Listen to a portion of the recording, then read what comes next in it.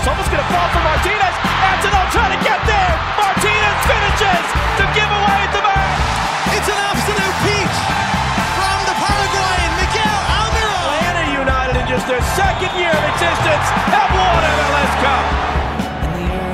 Ojo con la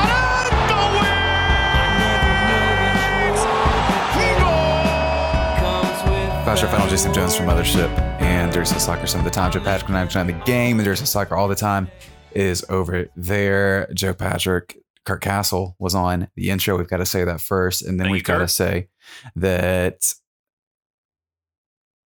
I remember what fun is. Yes. I was reminded of it today in my travels and my passings, and I looked at you, Joe Patrick, and thought, maybe, just maybe, we can be happy again.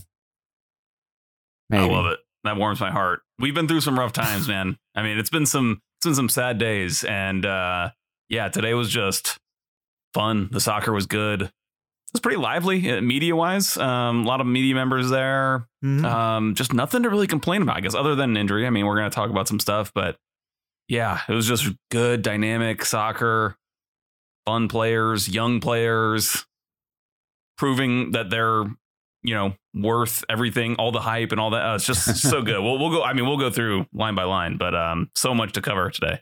Whole lot to cover today. Before we get to that, though, we want to remind you guys that we have more stuff coming to you this week and already have a whole bunch of stuff ready for you at patreon.com/5stripe final. Interviews and training ground reports coming to you this week sometime.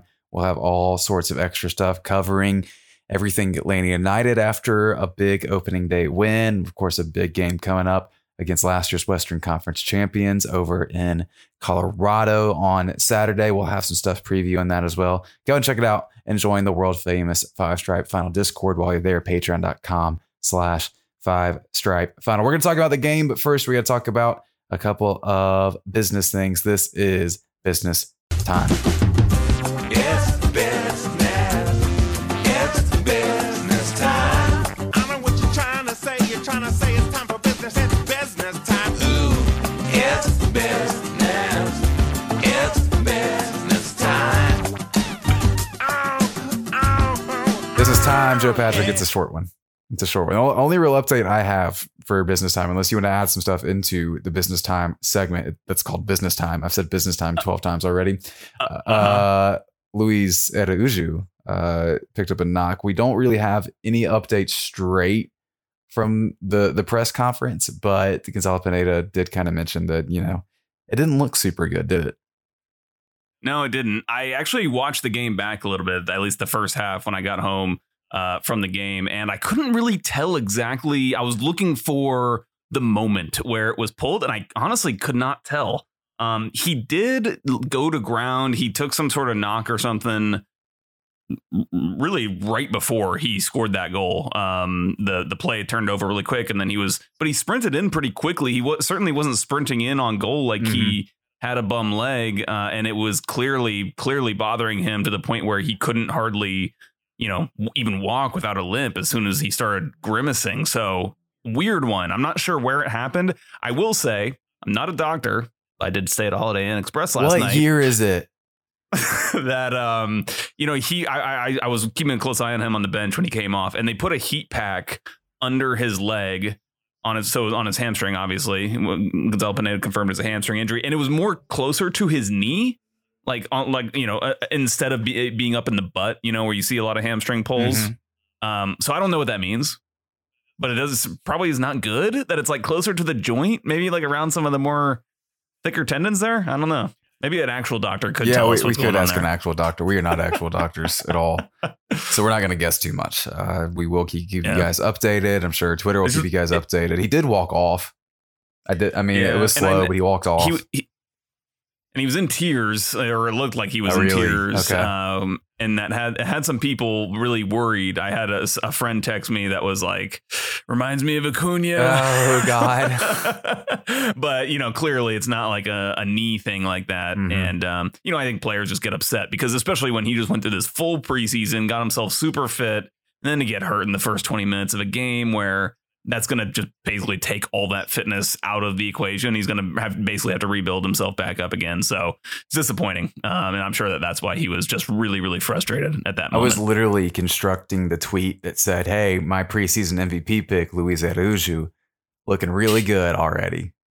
Mm-hmm. And it doesn't look like he's going to be able to. I would guess he misses at least a game or two at the very least. Yeah. At least a couple games, I would say.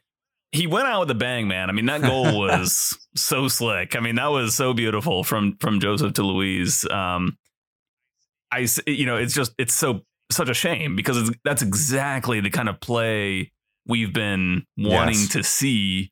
And then it's like, and now we're not going to get that, or at least from those two players in particular, for some period of time. Hopefully we get some more news on it this week. If it's bad, usually the club would send out a press release saying that he's going to be out for a certain amount of time. They did that in 2017 when Joseph got hurt. He had the quad injury, quad strain. And that's the thing with these soccer players, a strain can be bad. Like it could be on the worst end, it could be 2 or 3 months. Like that's what Joseph's was with his quad.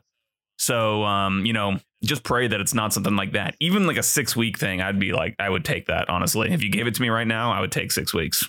All right. Well, at least we got to see that goal you were talking about. Let's talk about that goal and a whole lot more right now. Joe Patrick in Sports Prime Game Time. Got to come up with a new Sports Prime Game Time song this year. Sports Prime Game Time, Sports Prime Game Time, Sports Prime Game Time, Sports Prime Game Time, Sports Prime Game Time, Sports Prime Game Time, Joe DiMaggio. Sports Prime Game Time, Sports Prime Game Time, Sports Prime Game Time, Sports Prime Game Time, Sports Prime Game Time, Sports Prime Game Time, Joe DiMaggio. Sports Prime Game Time. It's the Sports Prime Game Time, cause it's Sports Prime Game Time. Sports Prime Game Time. It's the Sports Prime Game Time, Sports Prime Game Time. Sports Prime Game Time, Joe Patrick, and I think we got to start with this. Was that the best game since like 2018? Dude, I was thinking about this. I was thinking about when's the last time the team looked that good? I mean, it's hard for me to know where to start even with this conversation. First half against Philadelphia and CCL last year. Yes, the famous, amazing first half in which I don't think they scored a goal, but they played some really good soccer. Yeah, I mean, let me first just say that I think that this is the game that shows why you want to play with the back four, at least with this team. Yes. The 3-man midfield was beautiful. It allowed the team to pass around SKC in moments where I don't think they would have been able to do that in the past. And also, not only were they able to pass around SKC, and then there was also, it left them with an extra player to then spray the ball out to. So again, when I was just rewatching it a little bit, the ball would get pinged around in midfield, and then Gutman would be just wide open on the flank, and he would be able to carry it up. And even though he's not technically a wing back, a more aggressive type of fullback in a back five, when he has that much space, he's still going to be able to get forward a ton. And we saw him be able to do that. And I thought actually there was some really good balance between the fullbacks, with Ronald Hernandez being a little bit more of a sitter, just playing a little bit more conservatively in that right back role, while Gutman was really getting up and down. And I thought it helped. But man, I mean, again, there's so many things to talk about with this game. I don't even know exactly where to start, but I think that just fundamentally for me, that midfield, that 3-man midfield, which is not even a star-studded midfield, it's Ozzy Alonso, Amar Sejdic, and Mateus Rossetto today, and they played phenomenally. They played like they've been playing together for a long time, and you got to give credit to all those guys. You said you don't know where to start. I think you started in exactly the right place. I think that midfield was the most surprising thing for me today, because it entered the day as kind of my biggest worry. I didn't know how that midfield three of what we assumed to be, and we're correct about Alonso, Sejdic, and Rossetto. I didn't know how that was going to work out.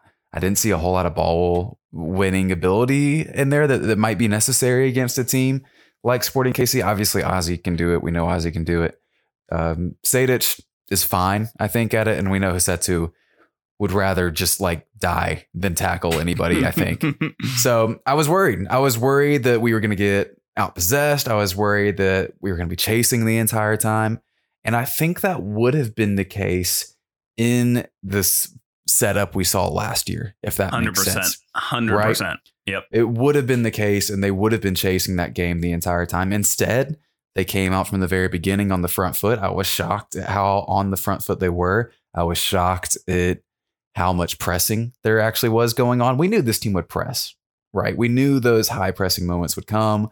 We knew that there would be that resurgence of the quote unquote Peachtree press that the DSS is going to try to brand and eventually make t-shirts and get that sweet merch money, right? Yes. We knew those things were going to happen in little spurts, right? There were always going to be segments of the game that involved that. I didn't expect it to be the first segment of the game, and I didn't expect that first segment to last 20, 25 minutes before SKC really had a spell of possession, right? Now, I will say that the moments did come better later when they were kind of sitting deep in transition, but those moments were created by that initial segment of pressing.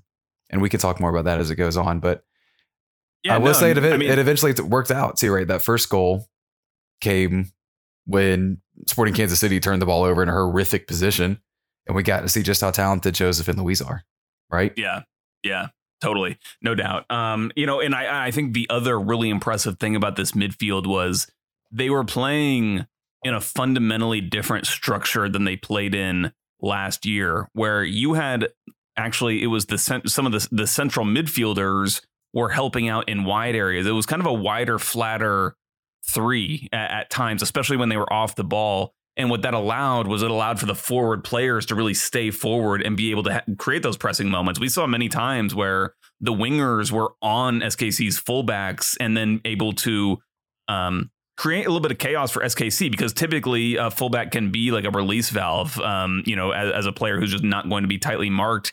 And Atlanta United was able to keep that pressure on them at times. As you said, SKC, they ended up having, I think, 54%. So they had more possession, but it wasn't really a game where you felt like, Atlanta's getting outpossessed in this game. And that definitely has happened in these last couple of years, where it has felt like teams were dominating Atlanta United, even at Mercedes-Benz Stadium. And Atlanta United was forced back, especially with that back five that really, I think, kind of encourages players to fall back. As opposed to in this shape, it kind of encourages players to be more on the front foot and get forward and kind of make something happen. And I got to give a special tip of the hat to Ozzie Alonso. I think that it all starts with him. Yes. I mean, the way that he was able to kind of just lock down midfield, cover spaces.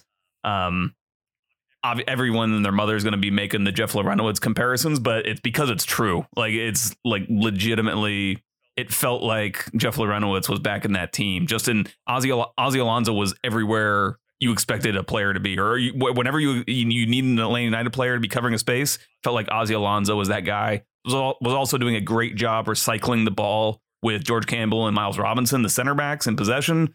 So it was just that, again, that's where the building, the cornerstone of any team is built, right there in that kind of defensive midfield area, and you couldn't have a better player for it. It looks like right now. Ozzie Alonso took 11 whole minutes before his first yellow card with Atlanta United. Incredible. Looking at his passing chart, looking at his defensive actions chart, you're exactly right. He was everywhere. And the mobility is something that's really encouraging to me, because if you could have Jeff Larentowicz with added mobility and added ability on the ball, that's a really, really good thing. And I think that's what we've got in Ozzie Alonso, with maybe even more crazy guy in the fight in him. I think it's pretty calculated from him, right? Like he knows what he's doing when he clatters into somebody and launches them into the fifth row and then holds his hands up and says, wasn't me. I don't know what you guys are so mad about, right? I love it. I would hate him if he was on any other team. I love him dearly. No one is ever allowed to be mad at Ozzie from here on out. You noted the rotation and kind of the interesting shape of the midfield. I'm looking again at the charts right now. Mar Sejdic got a little more vertical than everyone else and was pretty spread out across the field. I mentioned Ozzie's coverage was all the way across the field. Interestingly enough, Mateus Husetu was pretty much just on the right side, which I think is really kind of interesting. I'm not quite sure exactly why that is, but it might be something to kind of keep in mind as we go along to see what kind of rotations continue to come out of that midfield. My theory is the reason that he ended up out there quite a bit was because of the loss of Araujo, where since he wasn't out there and you have Dom Dwyer coming in to replace him, who's more of a normal striker, that I just felt like maybe Mateus thought that, or I don't know if this was planned. It would have been a good question to ask Gonzalo Pineda after the game, if that was actually like a tactical choice that was made, or if that was just kind of natural by Mateus Rossetto to go over and help support Dom Dwyer a little bit on that right side. But I thought actually Rossetto played well, and I think that unfortunately this circumstance isn't going to be there for him every week, but I really think that it helps his game to have more license to kind of go forward and just be more of an all around kind of attacking midfielder type that can go forward and create and doesn't have to worry about sitting back and protecting the ball, keeping possession, because that's when we see him become really repetitive and predictable and, just the side to side passing that isn't doing much. Thought he was much more kind of creative in this game, like we saw in the game against Birmingham. To some extent. I think I'm looking again at the chart and it is pretty consistently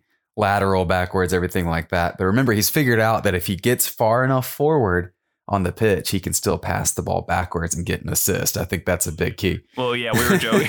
We were joking about that. Yeah. I think it was I'm more just kind of thinking about like where he was positionally, and the way he was kind of exploiting space. Absolutely. Well, you mentioned one thing, and I think we should talk about it because it really impacted the game in a unique way. And we already kind of talked about it a little bit with the implications for potentially Atlanta United going forward. But within the context of the game, the Luis Araujo injury was extremely interesting because we talked about how pinned back SKC seemed from the start. And it was really interesting to see their hesitancy to get forward because they were concerned about what Luis could do, right? They really seemed kind of pinned back. Of course, Daniel Shallowy playing on that wing had to drop a little deeper to cover and help out for Logan Ndembe, who was the left back for SKC, making his first career MLS start. Right. They kind of knew that they had a lot to deal with there, and it kind of kept Shallowy and Johnny Russell to some extent, who was kind of switching around too, pinned back a little bit. Right. And it didn't really work out because they turned the ball over in that horrific spot to lead to that first goal. And so it didn't matter in the first place. Right. Then Luis goes off. Right. And they say, OK, it's Dom Dwyer. Dom Dwyer hasn't scored in quite literally 2 years. Let's inch forward. let's kind of move up. Let's not really worry about him. And then Dom freaking Dwyer scored when he wanted for Atlanta United. Maybe not the first time. He missed the first shot, but he got into a lot of space because they really, really started to lay off that side. They started to inch forward. Shallowy got forward more and Ndembe got forward more. Espinoza, who was also over there, didn't really bother with him. And there was just Dom Dwyer open. And Joseph Martinez now dropping back more since there was a second striker, but essentially playing, you could maybe call it like a 10. Kind of a number 10. Yeah. I guess you would say it's a false 9, but yeah, whatever it was freaking awesome. Plays this long diagonal and finds Dom Dwyer, who murks a dude. Yeah. It might have been Fontes, which is hilarious because I spent all last year hyping up Andre Fontes. Murks a dude and then scores. Unreal, right? And it's weird how those things kind of all connected to lead to a second goal for Atlanta United and really put the game away at that point, honestly. That goal was so huge. You could not have written it any better. Like if you were Darren Eales and you could say, or Gonzalo Pineda, I don't know why I said Darren Eales, and you could say what, like, when would you want Dom Dwyer to score his first goal and how would you want that? You would want it to happen in his first game, his first opportunity to play. You would want it to happen right before halftime, and you would probably want it to happen, to give you a 2-goal lead going into halftime. I mean, that goal was so huge in the way that it changes the game. Whenever there's a goal scored right before halftime, it always kind of throws any halftime plans into flux a little bit. It gets players on edge emotionally. That is a big deal. And then obviously for him, just confidence wise, after having not scored a goal since September of 2019. I've been joking that like the pandemic wasn't even around by the time last time he scored a goal, to just get that feeling of confidence that, you were brought in to score goals and you did your job in the first opportunity that you had. I mean, that's got to be such a huge confidence boost for him. It's just it's a great spot to have somebody like that instead of Kubo Torres. Dom Dwyer has now officially outscored Kubo Torres and Jurgen Damm in an Atlanta United uniform. It took him about 20 minutes. So there we go. There we go. I'll add too that in addition to, and by the way, he had a couple other chances and opportunities to score too. Wasn't able to make it happen, but I mean, it's good to just see him getting in those. That's all you want from that second striker, right? You don't need him to be finishing like significantly above XG. You just need him to be getting chances, right? And Atlanta United got a ton of chances today. 2.4 XG to 1.4 XG for Sporting Kansas City. I'll add to the confidence idea for Dwyer. He looked really good physically, I thought. He moved well. He seemed in shape. He seemed to be explosive. I thought that was encouraging, right? Because he really hasn't been too healthy, hasn't been too consistent over the last couple of years. If he can be a viable option and has worked himself back into a place physically where he can be a viable option, that's really encouraging. And, you know, sometimes that happens with players when you leave. You know, he went to Orlando with kind of huge amount of pressure. I think Orlando had made what was an MLS league record trade for him in terms of the allocation money they gave up. He was kind of the franchise to a certain extent, like outside of some of the DPs they met signed. him at the airport. Like hundreds of them met him at the airport. Yeah. He was supposed to be a big deal. And then obviously things kind of deteriorated there. And, you know, you just never know how a move like this can impact a player. And he even said in the post-game press conference, he was like, you know, 20 something, whatever teams, you know, passed on me. I was a free agent and Atlanta was the one that took the chance. So, you know, I think that he does feel like he has a bit of a chip on his shoulder. And if you have a player who has a goal scoring track record, which he does, that comes in with renewed energy, renewed fitness, and just kind of that a sense that they're not the player they've been for the last few years, but they want to prove themselves as the player they were earlier in their careers. I mean, that could be a huge, huge boost for Atlanta United. When you talk about players like that, a player like Ozzy Alonso, you know, despite the fact that Atlanta United signed Thiago Almada, who will undoubtedly be a super important part of this team, like those are the kinds of signings that can really change the trajectory of a team, or at least make a team go from a team that's, you know, borderline playoffs or whatever to a team that's an actual championship caliber team. Because what this game really showed is that Atlanta United had strength and depth. They had players like Dom Dwyer who were able to step in for players that were missing or players that got hurt during the game and put in a great performance that got them a great result. So it's just really, really impressive from him individually, but also I just think collectively it's a huge boost for the team. Subs are excellent today. I mean, you look at Dwyer. Yeah. We'll talk about Caleb Wiley in a moment. You had Marcy come on as a sub as well, and you had Brooks come on as a sub.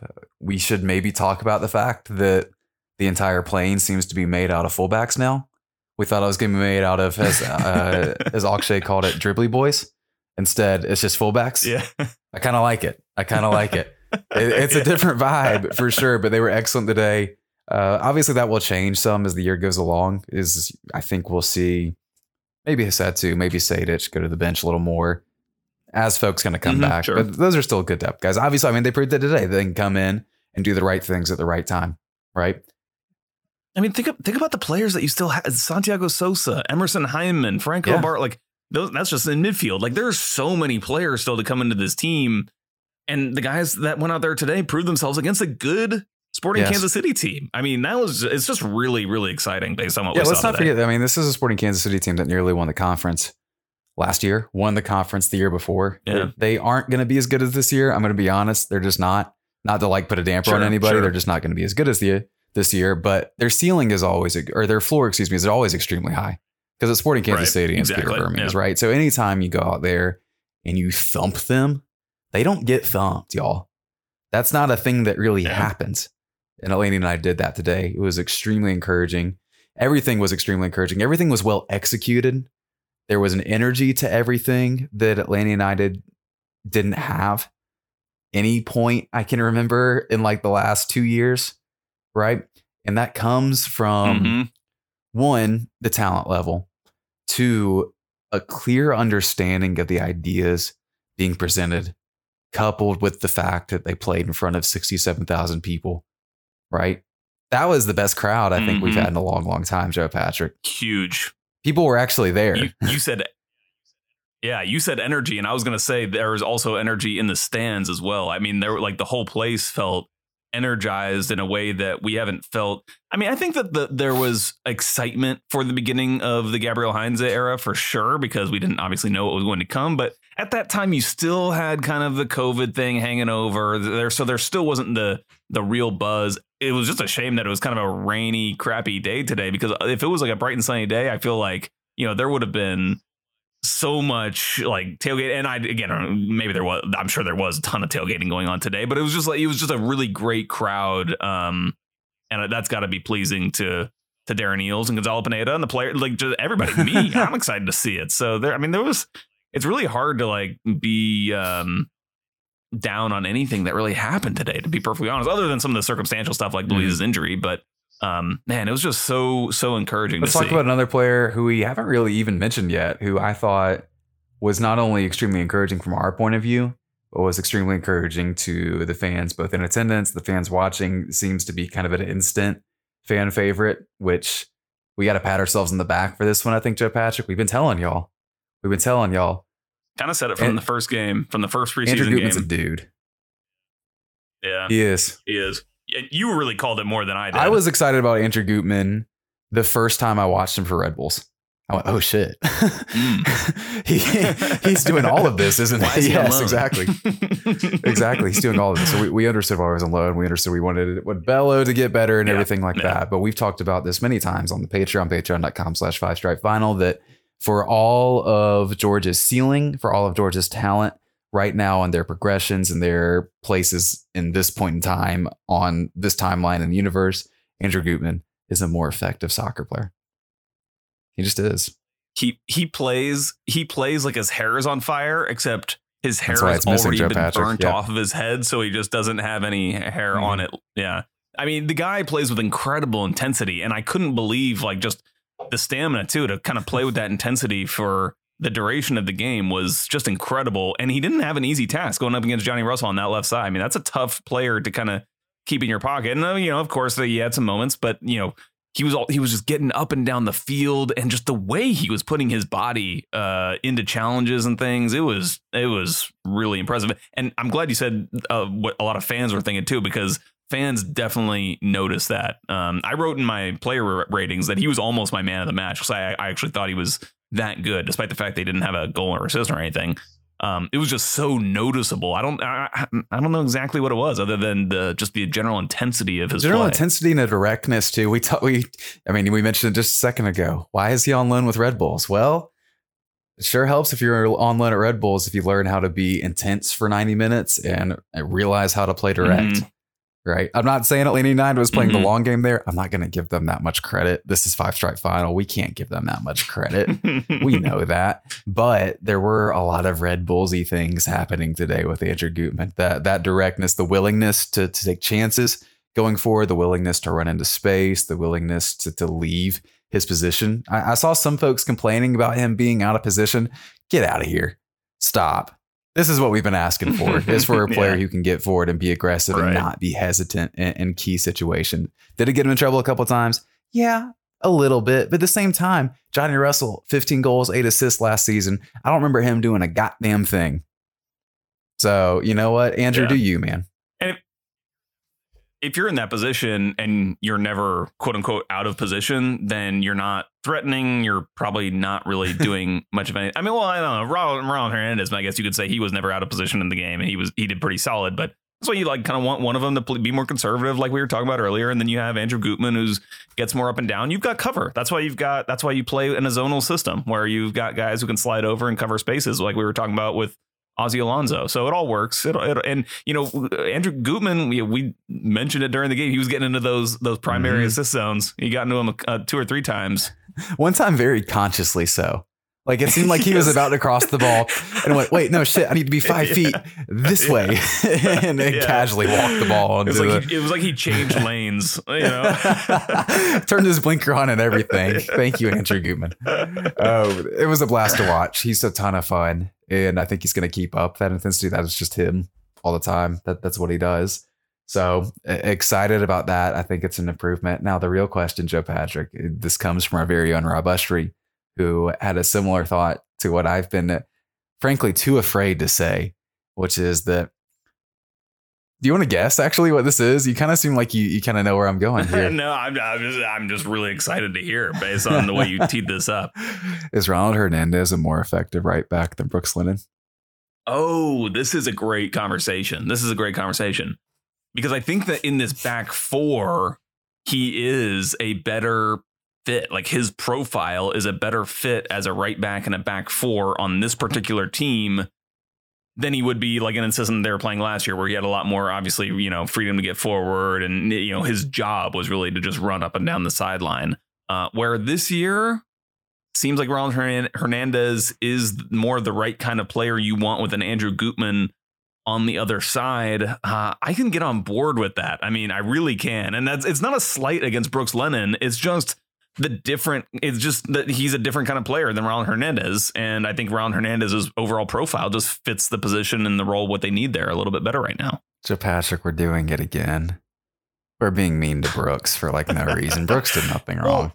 Dude, Brooks, I thought had a great game today. I thought when he came too. in on that right side, the way he was delivering the crosses to me was noticeably different. And it was every time he was putting them in early, hard, low on the ground, which is not what we ever would have seen from Brooks Lennon. He was always serving them up like kind of floaters, a little bit late, We talked about it so much at one point. I remember I asked him a question about it, kind of like hinting at like what he could do better. And like, I was kind of like, what if this saves the team? What if my question right here where I'm like, hey man, you got a lot of key passes, but not a whole lot of assists. Why do you think that is? Maybe it did. You lead them. Right. Exactly. Yeah, exactly. This is the thing in the best reality show ever, Survivor. Mm-hmm. The way you survive the show is by getting the other players to do what you want, but you actually make it seem like it was their idea to do the thing that you wanted. That's the real mind games. I feel like that's what you did there. Well, look, I doubt it was really me, but I will say that, watching Brooks play forward, which is the position he started at, right? When he came over from Liverpool back to RSL, he's in the RSL Academy, went to Liverpool, came back to RSL. He started as a forward. And when they signed him, they mentioned him as a player who could play all along the attacking front, which kind of makes me laugh now considering how we've utilized him, right? Yeah. So we see him at forward, which is something that Gressel used to do a lot of the time, and they get comped together all the time for numerous reasons, right? It's encouraging to see because he looked effective. And I think part of the reason that he was getting crosses in low and early is that he was in a position to do it, right? He simply wasn't as comfortable getting quite that forward when he was in that wing back position in the back three, in the back five, whatever it is. And it showed that he was able to get in those positions where he was kind of in front of where the SKC back line had set up, and it allowed him to play those crosses early. Maybe they talked to them a little bit about it. We can ask him, going forward. But, having him as an option to play on the wing off the bench, with Hernandez being very, very comfortable back there at right back, it's not the worst thing. Well, I think this conversation that we're having with Hernandez and Lennon is it's a perfect example of the strength of this team, where you've got different profiles of players that really kind of complement each other well. So you've got two different types of right backs in Brooks Lennon and Ronald Hernandez. You have Ronald Hernandez, who can play on the right side or the left side. You've got all these different players who can play in different ways. I could totally see Brooks Lennon coming on in more games in the future where he doesn't start the game, but he comes on after 60 minutes for Luis or Jose or somebody, and plays on that right wing and does exactly what he did today, which is just get up that right side, wear out a fullback on tired legs, and put in those crosses. Could totally see that. Could see him starting it right back in some games. I think there's going to be plenty of minutes that go around for the players on this team. And I just hope that, everybody can kind of stay happy with what they get. But I think that there's just so much variability in the components of this roster that it's just really, really exciting. Absolutely. Absolutely. Oh, little aside anecdote. So on Brooks Lennon and kind of his position. So very much a tangent. When I first became a Tottenham fan, this is like back in like 2009. I remember this YouTube video where they were like doing like a crossbar challenge or whatever. And so the players would like go up to the camera and they would like say their name and their position, and then they would like kick the ball. And it was Gareth Bale. He's like, Gareth Bale, left side. And it literally said under like on the little graphic said Gareth Bale in position left side, and I feel like that's that's Brooks Lennon. Like he plays on the right side I agree. somewhere. Yeah, You just figure out a spot. Exactly. That's a luxury to have for sure. It's not quite my theory to get him into midfield, but it's one step closer. It's one step closer. Joe Patrick. He could have played like a Mateus Rossetto style midfield today. He could have. Just like He could have. And the I way think he would have put Rossetto in was more kind of in a defensive wider- work. Yeah. You can't tell me that he wouldn't. Yeah. I'm going to talk For myself sure. into this. I'm going to He's an continue engine. talking myself into this. And then one day it's going to come to fruition. Gonzo, we know you're listening.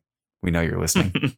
Let's talk about a couple of other folks right quick. Joe Patrick. I want to talk about George Campbell.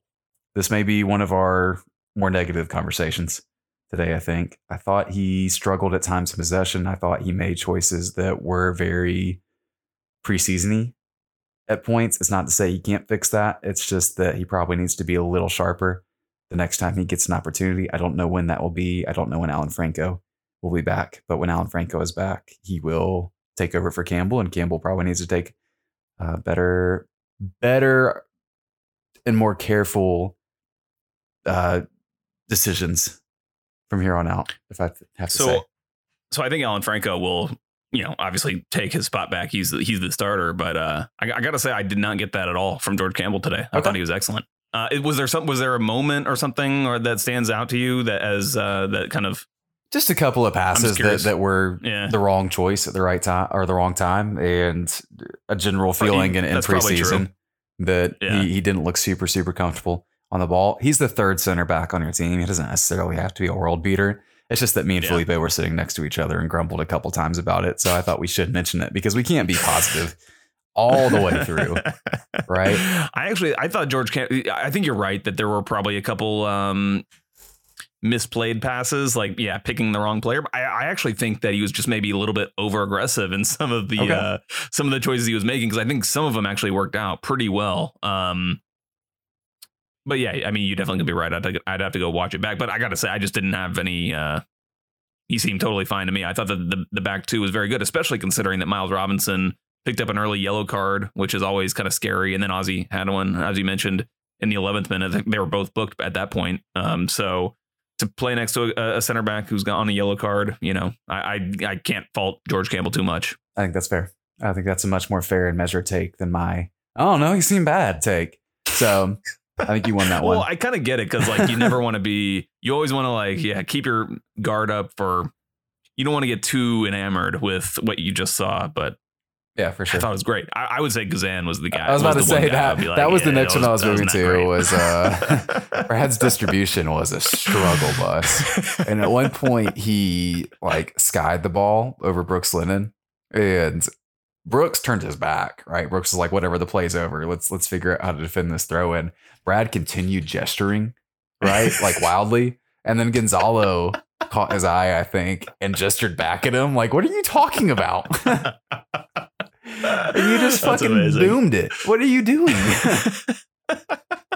That's amazing. Brad did not have his best day. He had a missed punch in the okay. first half too. He That did. really could have cost him the goal. Could have That turned was really bad. into. It could have changed the entire frame of the game. Yeah, it really could have. Yeah. Really, really could. And of course, should we talk? I guess we do kind of have to mention that chance came on a corner, and then the goal came on a corner where Mateus Rossetto didn't really do the best job of trying. And Daniel Shallowy scored pretty easily. Scored pretty easily. That is a relatively concerning trend considering what happened in the playoff definitely game. is a trend. Yeah. Where NYCFC was able to recycle possession off set pieces a couple of times, and Atlanta shut down. It's just something to keep an eye on. It's not the worst thing. Yeah, for sure. Again, 3-1 sure. win. I think we had largely positive things to say about almost everything in this one. Good stuff. I got no complaints really, except the complaints I had. That's just me, though. That's just me. Joe Patrick, the people had questions about this, and we'll get to those in just one moment.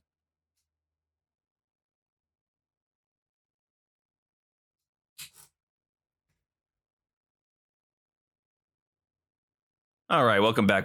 Before we get into the questions, which we're going to do in a second, first of all, we got to say, Sam, we are so excited that Lucid FC is back on board for, how many seasons is this with Lucid?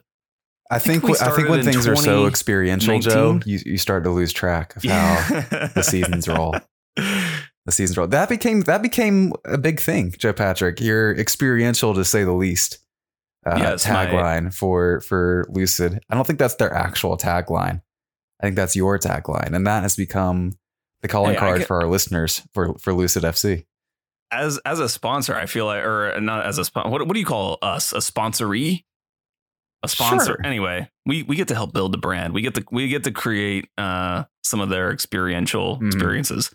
No, but we're happy to be back with them. They're an Atlanta founded company, founded by two twin guys, Chet and Betts. Met both of them, great guys. They hooked me up with a bunch of clothes a couple years ago, and I still wear it to this day. A lot of their stuff, great opportunity for everybody who wants to buy from lucidfc.us, which is their website. Enter code DSS at shipping and you get some free shipping if you're in the United States, which we assume everybody is. So glad to be back on board with Lucid FC. And we might be picking out some clothes later on this season as we keep going. So we can just pick out some of our favorites, stuff that we like. You'll notice all of my stuff will be the most like, not that they have anything terrible on there, but it will be like the most muted, just plain stuff because I don't wear colors. Fair enough. You noticed that today? I was just wearing total like gray. I didn't take stock of your outfit this time, Joe, but I'll make sure next time, and I'll compliment you if I approve of it. I went and met Chet and Betts, and they were like, "What's your style?" I was like, "I don't really have style." And they're like, "Muted." And I said, "Yeah, that sounds good." Muted. That's a good way to put it. No, they've got a lot of really good stuff. Honestly, thanks to Lucid for being back with us. Much cooler friends would eat up all of it. I like a lot of it. But go check it out. It's really solid for sure. We're glad they're partnering with us, and I'm glad we can get to continue saying experiential to say the least. Yes. Experiential to say the least were a lot of these questions, Joe Patrick. We had some good ones. The segue king, I gotta say. We've been doing this a few years, man. I had to get good at this at some point, or I was going to drown in all of this.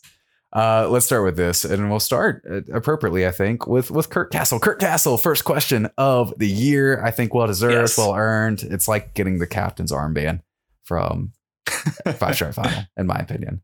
It's relatively pointless, but also is it? This is just like special. This is like special Kurt tier. Of just like Kurt Castle, first question. Spotify, go check him out. He probably has a show coming up soon. Go see Kurt. Kurt Castle asked this. I know it's early days and this is a lot to ask off one match, but am I crazy, or did it seem like we had a collective shape and plan that made our team more than the sum of its parts? And the answer is yes. This was not, couldn't have said it better, a full strength Atlanta United team. And they looked better than any full strength Atlanta United team has in the last 2-3 years. They look so cohesive. Is it a stretch to say, and we may have kind of touched on this in the beginning of the episode, but is it a stretch to say that this was like the most cohesive midfield unit that we've seen since 2019? I mean, I think that's definitely true since 2019. I don't think it's really a question. Yeah. I mean, it just seemed, and again, these aren't like star players. I'm not trying to crap on Amar Sejdic or anything, but I mean, they've got certain qualities, and what they were able to do was really show the qualities they had to the best of their extent while hiding their flaws. And that's exactly what you want. I can frame that they're not star players projection from you, Joe Patrick. Amar Sejdic and Ozzy Alonso, if you took their salaries and put them together, that's worth 1/10 of Jurgen Damm's contract. Oh my God. And that was who was in Atlanta United's midfield today. Plus Isatu, who's he's on like 600K or something like that. Wow. Right. And technically Amar Sejdic's contract doesn't even mean anything. He's on the supplemental roster. So technically it's a zero budget, zero charge. So there we go. That was the midfield they put out today, and it still worked effectively. I am extremely excited to see what it looks like at full strength, because if we can take the full strength version of Atlanta United and make it more than the sum of its parts, that is, Joe Patrick, that's a supporter shield level team, right? Yeah. That may not happen immediately, and it may not happen soon enough for Atlanta United to be really seriously involved in the supporter shield race, but it's a supporter shield level team. And that's really, really encouraging to think about. Yeah, no doubt. And again, I want to say it again, Kurt, I couldn't have said it better than the way you said it, where it's just because of the shape and the tactics, the team was more than the sum of its parts. Absolutely. Jonathan asked this. He says, have you ever seen that many guys consistently in the box in the last 2-3 years? Lennon at mid looks like it could be fun. I included this question largely for that last part because, yes, we're going to get Brooks Lennon at midfield one day. Here we go. You and me, Jonathan, to the moon, man, to the moon. I mean, Jonathan's right, though. Like the end of that game, especially, even though I guess the Wiley goal, what they did score on, but like it kind of felt like 2018, where it was like when teams are chasing a game and Atlanta is just punishing them on the counterattack and getting those balls in. Like Brooks, like they could have scored 4 in this game. They had other chances. They definitely could have put up more goals than they did, which you can always say for any game. But man, it was just it was good. Well, Joe Patrick, remember the tag for this year, right? For FSF was going to be getting the bleeping box, right? We were going to say, not politely, what Gonzalo Pineda has been politely trying to say, right? And we figured that might take a second, but that wasn't the case today. People were getting in the box. They were there. It was from different angles. It was from different positions. It was from different depths. The runs were coming from different depths.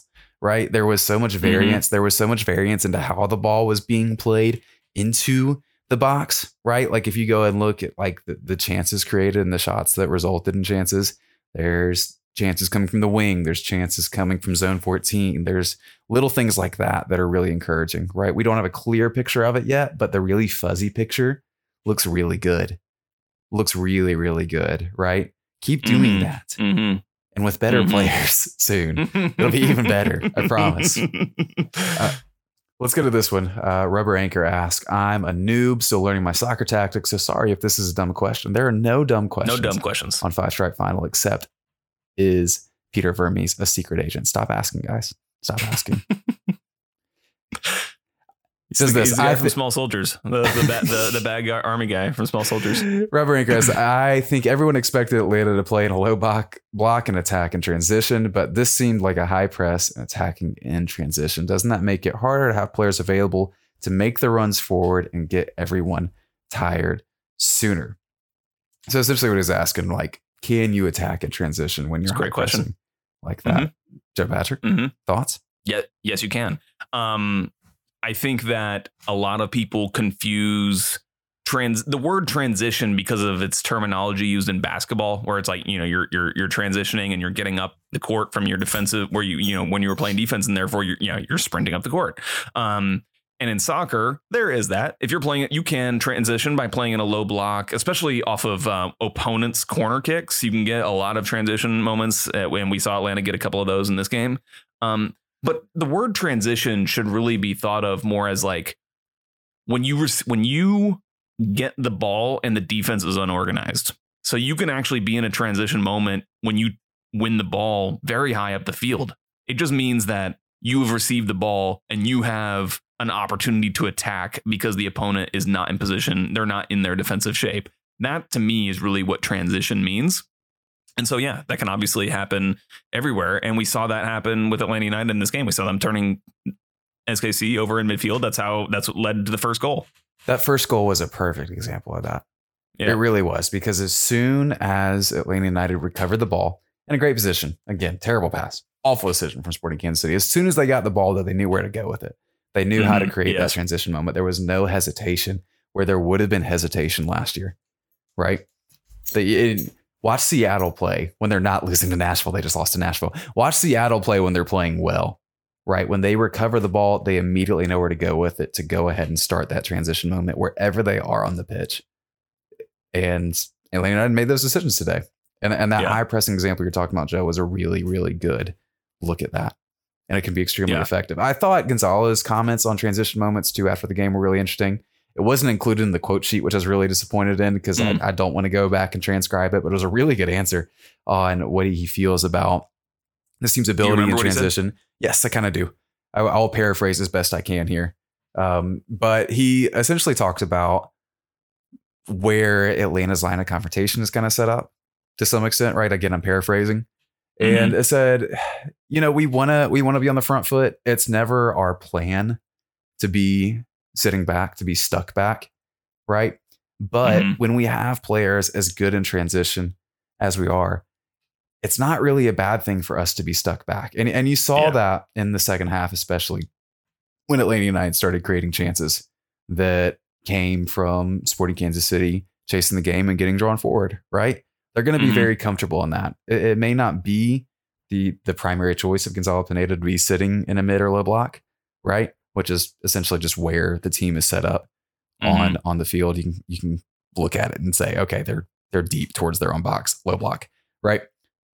Something up there. But you can look at that and you can take stock of it, right? So even if you're a tactics noob, you can pick up on these things and you can recognize kind of immediately that Atlanta United can execute them effectively.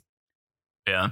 I got to say, just on quote unquote tactics noob, I almost kind of wish I was still, I remember like when these things started clicking for me for the first time, like some of these tactical things, these tactical concepts, it's like such a kind of a cool feeling to finally like understand more about what I'm seeing.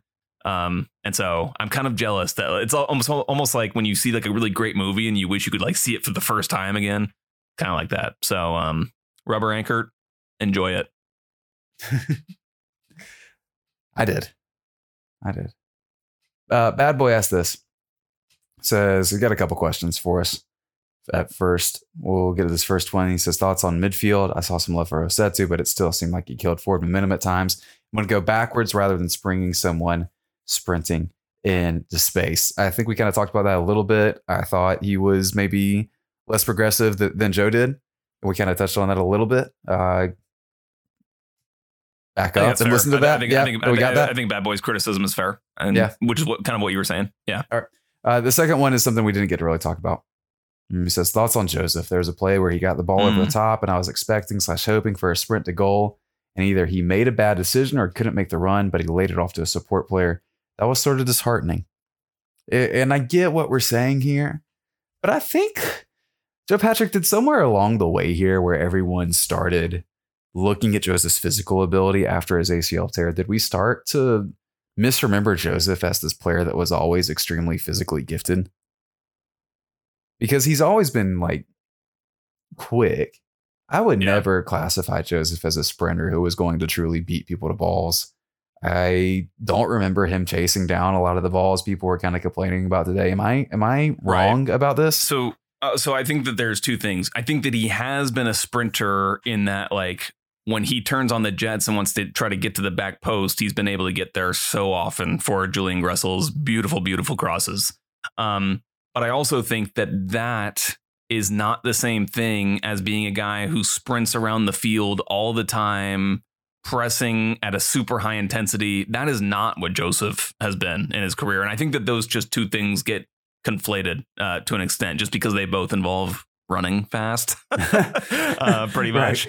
Right. So, yeah, I mean, I think that like he has always been a guy that has, he's walked around the field, to conserve his energy, which is what I think we all have an understanding that is in the best interest of Atlanta United as a team and Joseph. But, remember at the beginning of the 2018 season when Atlanta United won MLS Cup, he got into a confrontation with a fan who was arguing that he was walking around in an offside position too much or something like that in the tunnel.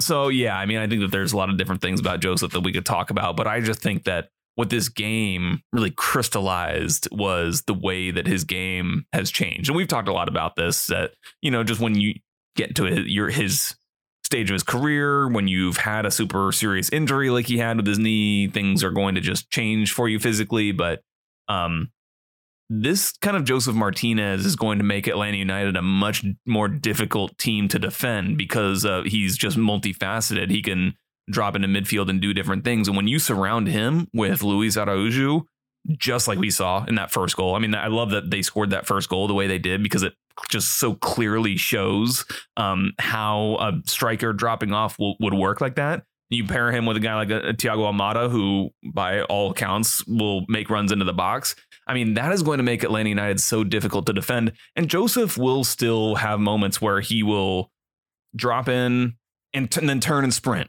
towards goal. And then after he makes that sprint, he'll probably just chill out for a while. But he still will have his moments where he gets in the box and tries to get on the end of something. So, you know, he may not score as many goals as he did when he won the Golden Boot in 2018, but he might have more goals plus assists, like more goal contributions overall if he's assisting the way he did today. Kind of reminds me of Harry Kane to an extent, just like the way that the game changes for them tactically.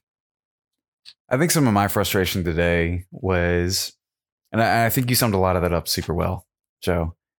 There is a change in the way that he's trying to play, right? We talked about him coming closer to the ball, essentially, right? When Dom Dwyer came on, right?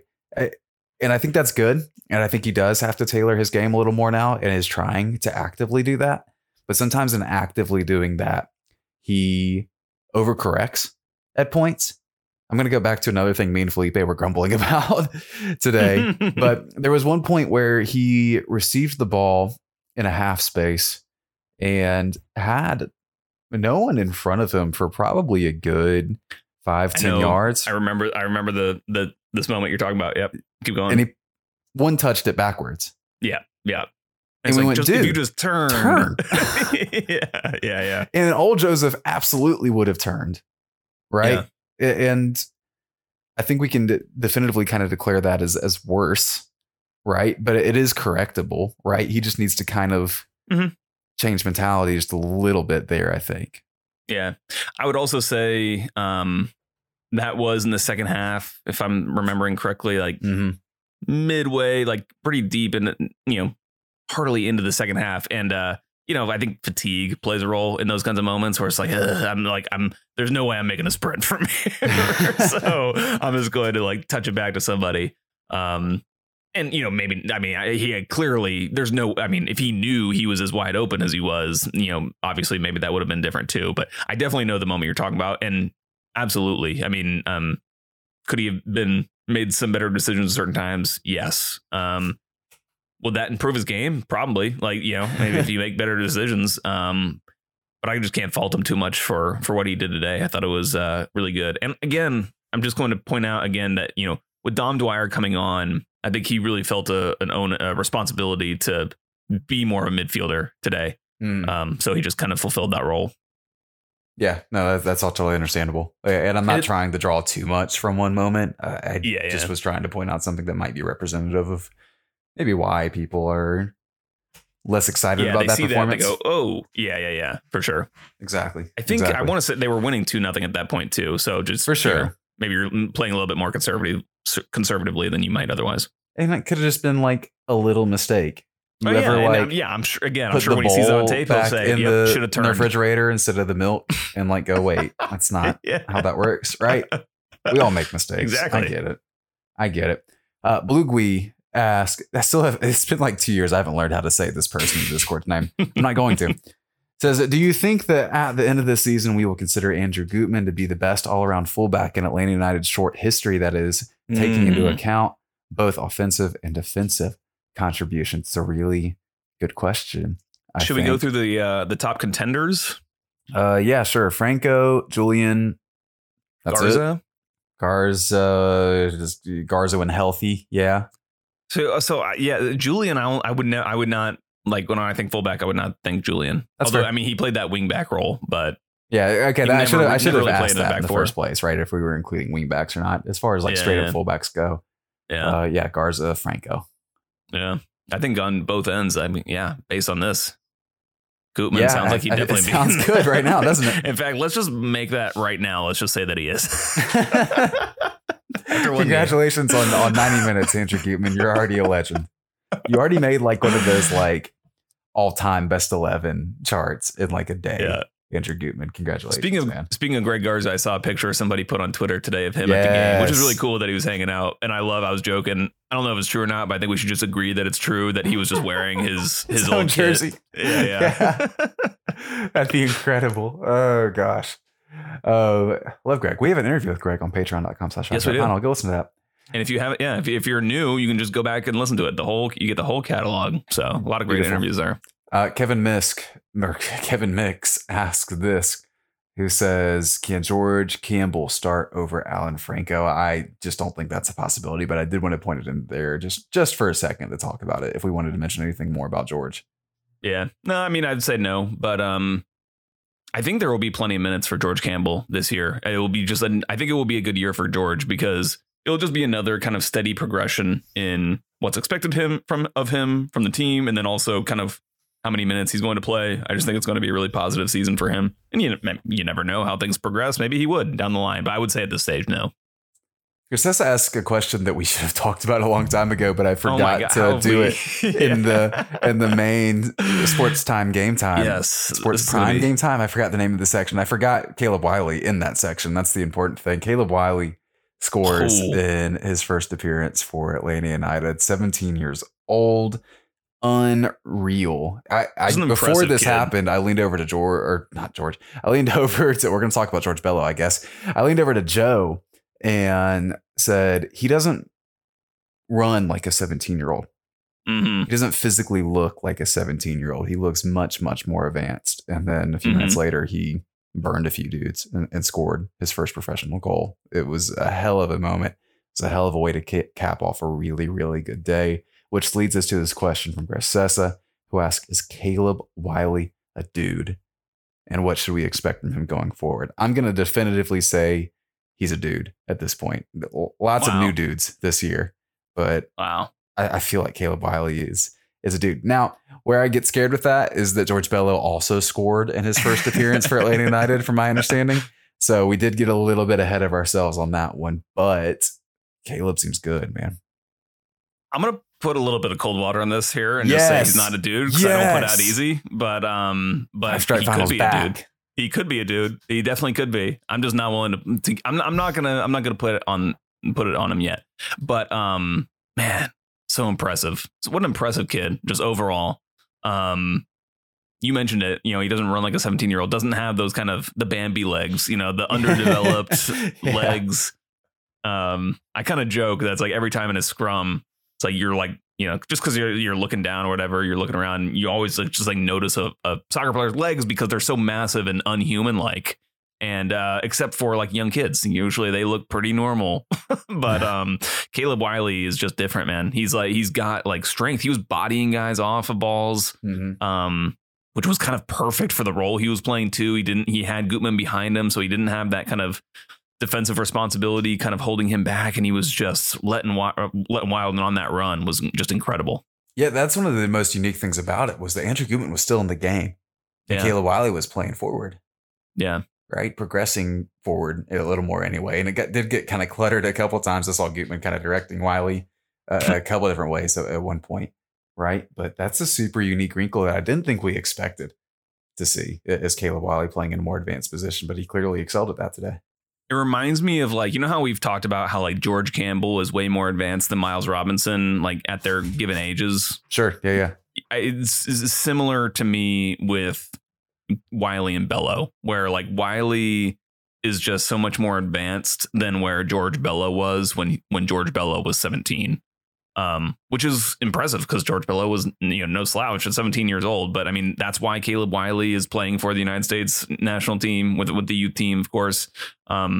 Just because he's that good. He's just physically developed, has the physicality, has the ability on the ball, and even like on the goal, it probably won't get a lot of attention for the quality of it because it was just like a tap in or whatever. But the touch that he took was very nice at a full daggum sprint to just touch it close, soft enough so that it didn't go to the goalkeeper. It felt a lot like the opportunities Bello got a lot last year and then kind of scuffed. But Caleb Wiley kind of nailed it on his first try, which could no big deal. Could mean everything and could mean nothing all at the same time. Yeah, which goes back to us prematurely potentially declaring him a dude, or me, not Joe, right? But really, really exciting all the same. He's going to get minutes this year. He's clearly going to have some opportunities to make things happen. And how could you keep him off the field at this point? And I want to say too, I'm going to go on a limb here. I'm going to say that Gonzalo Pineda is going to be the most pro play the kids manager in Atlanta United history. That's just a gut call right now. I don't know if that's going to be true, but it seems like something he would be about. Certainly. Yeah. I mean, it's certainly based on today. I mean, Atlanta United played 3 homegrowns today. Two of them started, George Campbell and Tyler Wolf. And, that's right. You're totally Caleb right. Wiley came in. We didn't even talk about Tyler Wolf because he was kind of just like there today. I'm going to be totally honest. He didn't have his best game. Job. I mean, he was. I kind of called him an engine. Like he gave a lot of work rate. It was a very Brooks Lennon-y performance from Tyler Wolf, which is fine. I mean, Brooks Lennon gives you a solid performance. Sorry, so that came across as harsh towards Tyler. Tyler was fine. yeah. And I don't even remember what I was saying. So cool. We'll move on to this next question. Oh, yeah. The ball does not know how old you are. That's the ball does not know how famous old quote. you are. Oh, yeah. And one more thing on Caleb Wiley. I just go to my Twitter, JPatrick200. On my timeline, I just posted an article that Atlanta United did their Behind the Stripe series on Caleb Wiley's dad, which is a really good read. He's a local business owner of Oz Pizza, and they have a few locations here in the Atlanta area. So really cool read. And Caleb is in the article too, of course. I dig it.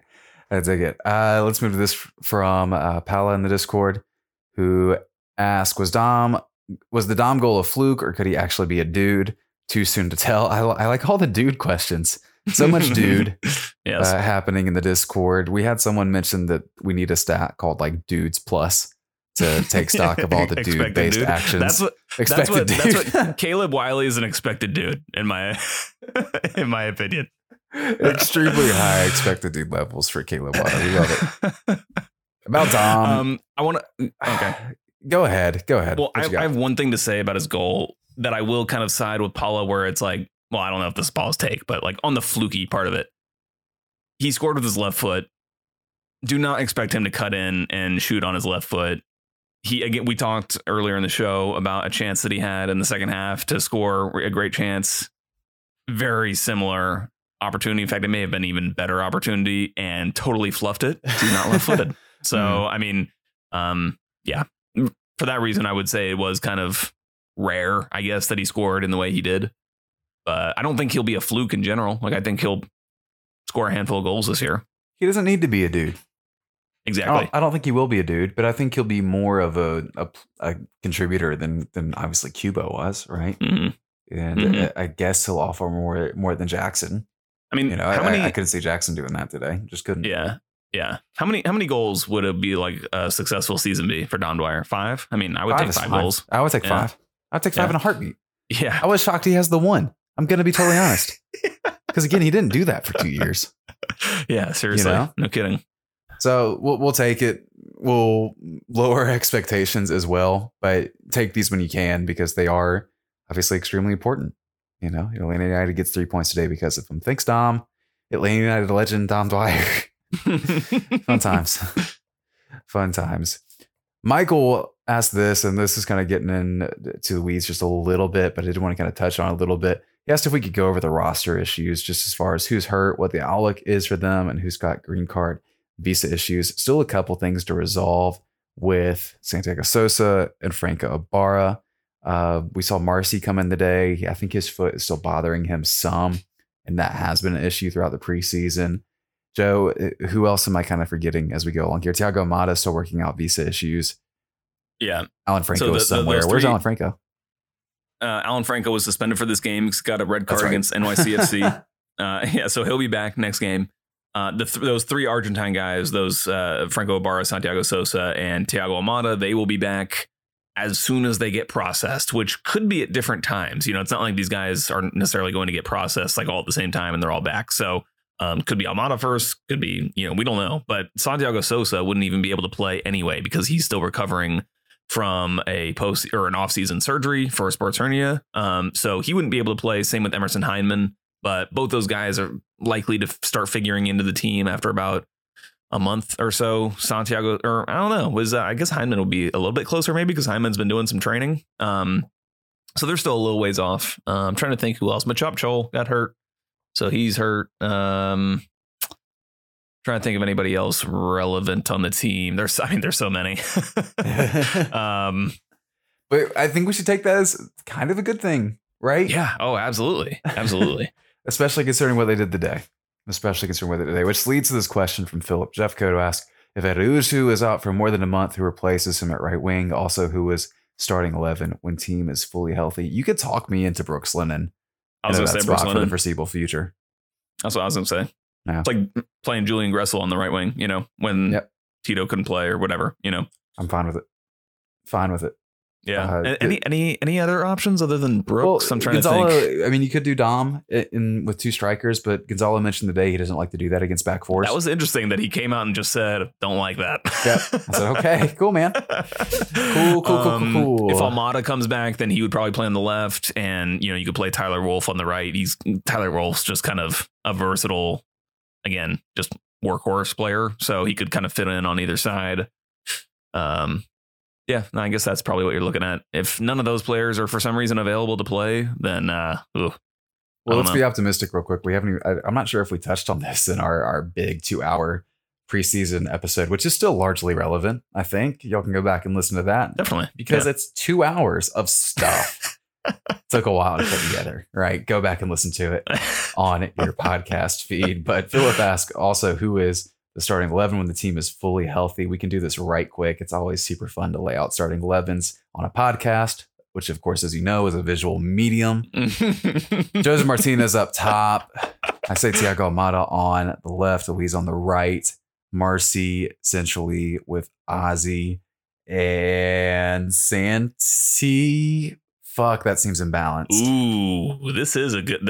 I hadn't actually even thought of with everybody healthy. Marcy, Emerson, Ozzy. I think the question is can Ozzy and Santiago Sosa play in the same team at the same time? I'm sure they can, but we haven't seen that yet. Santiago Sosa hasn't been playing, so that's an interesting one. I mean, for me, can I just throw out an idea real quick? Sure. I know he doesn't like two strikers, but I think if he played Joseph and Dom up top and then played a midfield of Emerson, Franco Ibarra, Santiago Sosa, and Ozzy Alonso, we'd at least be the Philadelphia Union. Yeah, exactly. That would be very... Continue with your thing. Union. Okay. I'm going to say... I'm going to go out on a limb and say that I would play a midfield three of Ozzy, Santiago Sosa, and Marcelino Moreno. And the reason what leads me to say that is that I just don't think that what we saw in the second half of the season from Santiago Sosa is the ideal version of him, because it seemed like he was playing hurt.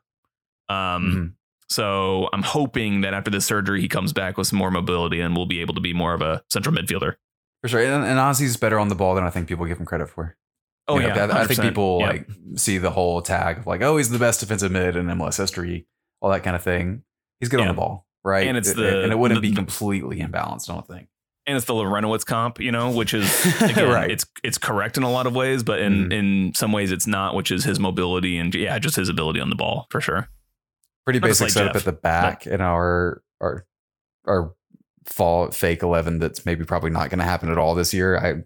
Kind of hard to see everyone being healthy at the same time, going to be honest. I know, seriously. Gutman, Franco, Miles. I'd say Ronald Hernandez at this point. I think I would too. In this team with Araujo up on the right wing, I would want Ronald Hernandez behind him, not Brooks Lennon. I'm okay with it. Hey, Ronald Hernandez was getting the raw. Okay Ronald Hernandez was the one getting the raw deal last year when he very well could have been playing. So just kind of how soccer works sometimes, If you're healthy and you get in good form, you get your spot. And this is why we could solve everything with the midfield of Marcy, Ozzy, Brooks Lennon. Ooh, that is. Tell me it wouldn't work. I like it. I like the way it sounds. Someone please just try to look Brooks Lennon at midfield for a game. I'm gonna die being stressed out about this potentially being career saving for so many people. All right, Joe Patrick, this is not going to be career saving for any of us. As in fact, it could ruin our entire careers. This is Rapid Fire. Puddinhead Watson ask Caleb Wiley, great American or the greatest American? Actually, the greatest American, Puddinhead Watson. Thank you for saving us from that molasses spill, Puddinhead. I thought it was coming right towards you. And I thought we were done for. When I read Puddinhead Watson, I think of Elmer Fudd. That's what is in my mind when I hear that. Elmer Fudd and There's too many good Americans to say one is the greatest. Elmer Fudd in drag. Jonathan asks, if George Bello was rated 6 out of 10, where do you rate Gutman? I'm going to give him like the Pitchfork emo album score of like a 7.75 out of 10. I'll give him the 6.9. Bluey guy Rapid asks, fire. how good was the crowd? The FS1 broadcast really made it. The crowd seemed tame, and I assume that was just Fox's fault. Again, Fox's sound production is garbage. So weird. It was so. I actually thought sometimes the crowd sounded good, but then at other times it would sound terrible. Like after they scored one of the goals, I think it was the first goal. The crowds, it sounded so weird and muted. It was bizarre. It's so the crowd, frustrating. crowd was hyped. It was good. I'm desperate for MLS to eventually have the same sound production set up as what NBC does for Premier League games. Yeah. Really am. Let's see. Joel B asked, I thought I saw the Carvel machine in the hallway as it was coming in by the silver deck. Was Doug crushed to not have ice cream? And what's your fallback treat snack when the ice cream machine is broken? We actually did have ice cream today. I thought that was really good to hear and good to see, right? I didn't have any. Great to see Carvel back. I just want to point out that my fall big signing. It's like a new signing. The fallback is to go get a second plate of the actual food they give us, right? Because then you can just kind of take your pick and try to get as many of like the cornbread muffins as they give you as possible, right? Yeah. Niall Actually, asked, I also didn't have the ice cream today. nice. You also worked out after the game. That was big time. Well, only Very because impressive. you guilted me into it. You were like, I'm You're going to go to the welcome. gym. So, That's what I meant to do, was Like- guilt you into it. That was my plan in sharing the information, not to set a podcast time, right? Niall asked, does Caleb Wiley have the potential to make an even bigger move to Europe than George Bello based on today? Which is one game, sure. He's Real on Madrid, pace for that's where 34 he's gonna goals go. this year. So if he scores 34 goals this year, I feel pretty good about that. Real talk, I think yes, but it's so hard to tell. Dude is I know, 17. it's so- he yeah, could he's progress in 17. any way, right? yeah. The answer is yes, but chill. Eventually he'll be in Europe, but yeah, I'll agree with Joe on that. We think he'll be in Europe. But it tracks. Anyway, World Series champ Nick asked, over under 0.5 trophies won for Atlanta United 2010-2. Also, which is most likely / your personal preference? I saw a few folks just kind of in their preseason picks pick Atlanta United to win the Open Cup. And I went, yeah, that makes a lot of sense for some reason. I don't know why that makes a lot of sense. It would be Well- very Sounders to win the Open Cup, right? would be. Something Yeah. Gonzalo Pineda has done. Yeah. I think they And I might think- go for it. Based on today's performance, the way you see a lot of teams rotate, and if Atlanta United has to rotate into a team that looks similar to what they put out there today, that's a team that can win against a lot of teams that are rotating. So I think the Open Cup is a good call. Over under half a trophy. You're always if going to you're take the gambling, under. man, you would say the under, but Right. screw it. Over. Over. course. I agree. Let's do it. Rubber Anchor asks, whose performance surprised you the most? This is a good question. Surprised me the Surprised? most. Sadic, maybe? Yeah, maybe Sadic. Sadic was I thought really solid Sadic was, in a way yeah, that I mean, we didn't haven't expect really him to. talked about him much in particular, but actually, you know what? For me, it's still Ozzy. It's still Ozzy Alonso for Okay. me. He was just more impressive than even I kind of imagined him being. But like Sadic it. is a great call. He was good. Like Kurt Castle asks, this sensation seems kind of familiar, but I don't quite remember. Is this what fun feels like? I'm told felt- yes. I've asked sources. I'm checking in on these. I'll let you guys know soon. I promise. It's When so I hear, funny. you'll hear. It's so funny because I felt the same way. It's like, is this happening? Like, is this what it? I thought back so many times today to just like how much energy I had for this game and to talk about this game. So many times in the last couple of years, I've left a game completely exhausted, Right. just drained by doing and just wanting to like nothing. Men in Black, red flash it. Just, Yes, just exactly. Don't want to think about this game ever again. This was not that. His No. dudeness says Han shot first. Yes, you are correct. Bad Boy says, are we going to win the league? I don't think so, but it seems Probably more not, but plausible than possible. ever. Yeah, for sure. Yeah. Ben Morales says, you think we could convince San Jose that Hasetu is worse than Gam? That's brilliant. I think we absolutely could. I would love to see a pairing of Remedi and Hasetu. Would the ball ever get past midfield? Who knows? Who knows? Stamper asks, does one need to have hair to be a dude? Clearly not. Joe Patrick Nope. is a dude. Andrew Gutman is a dude. Ozzy Alonso is a dude. So many dudes. Oh, I didn't even think about Ozzy Alonso being a dude and not Yeah. having hair. Absolutely. Maybe I could be a dude one day. It's giving me hope. Speaking of hairless, if you hairless try dudes. hard enough, we believe in you. We believe in you. Allison asks, where did Gutman learn to tackle like that? I looked this up. It's like the mean streets of like the western suburbs of Chicago, like the really affluent western suburbs of Chicago. I was gonna say the mean streets of Harrison, New Jersey. Something like that, right? Exactly. I don't know about his upbringing, but he did learn to tackle. Good job, whoever did that.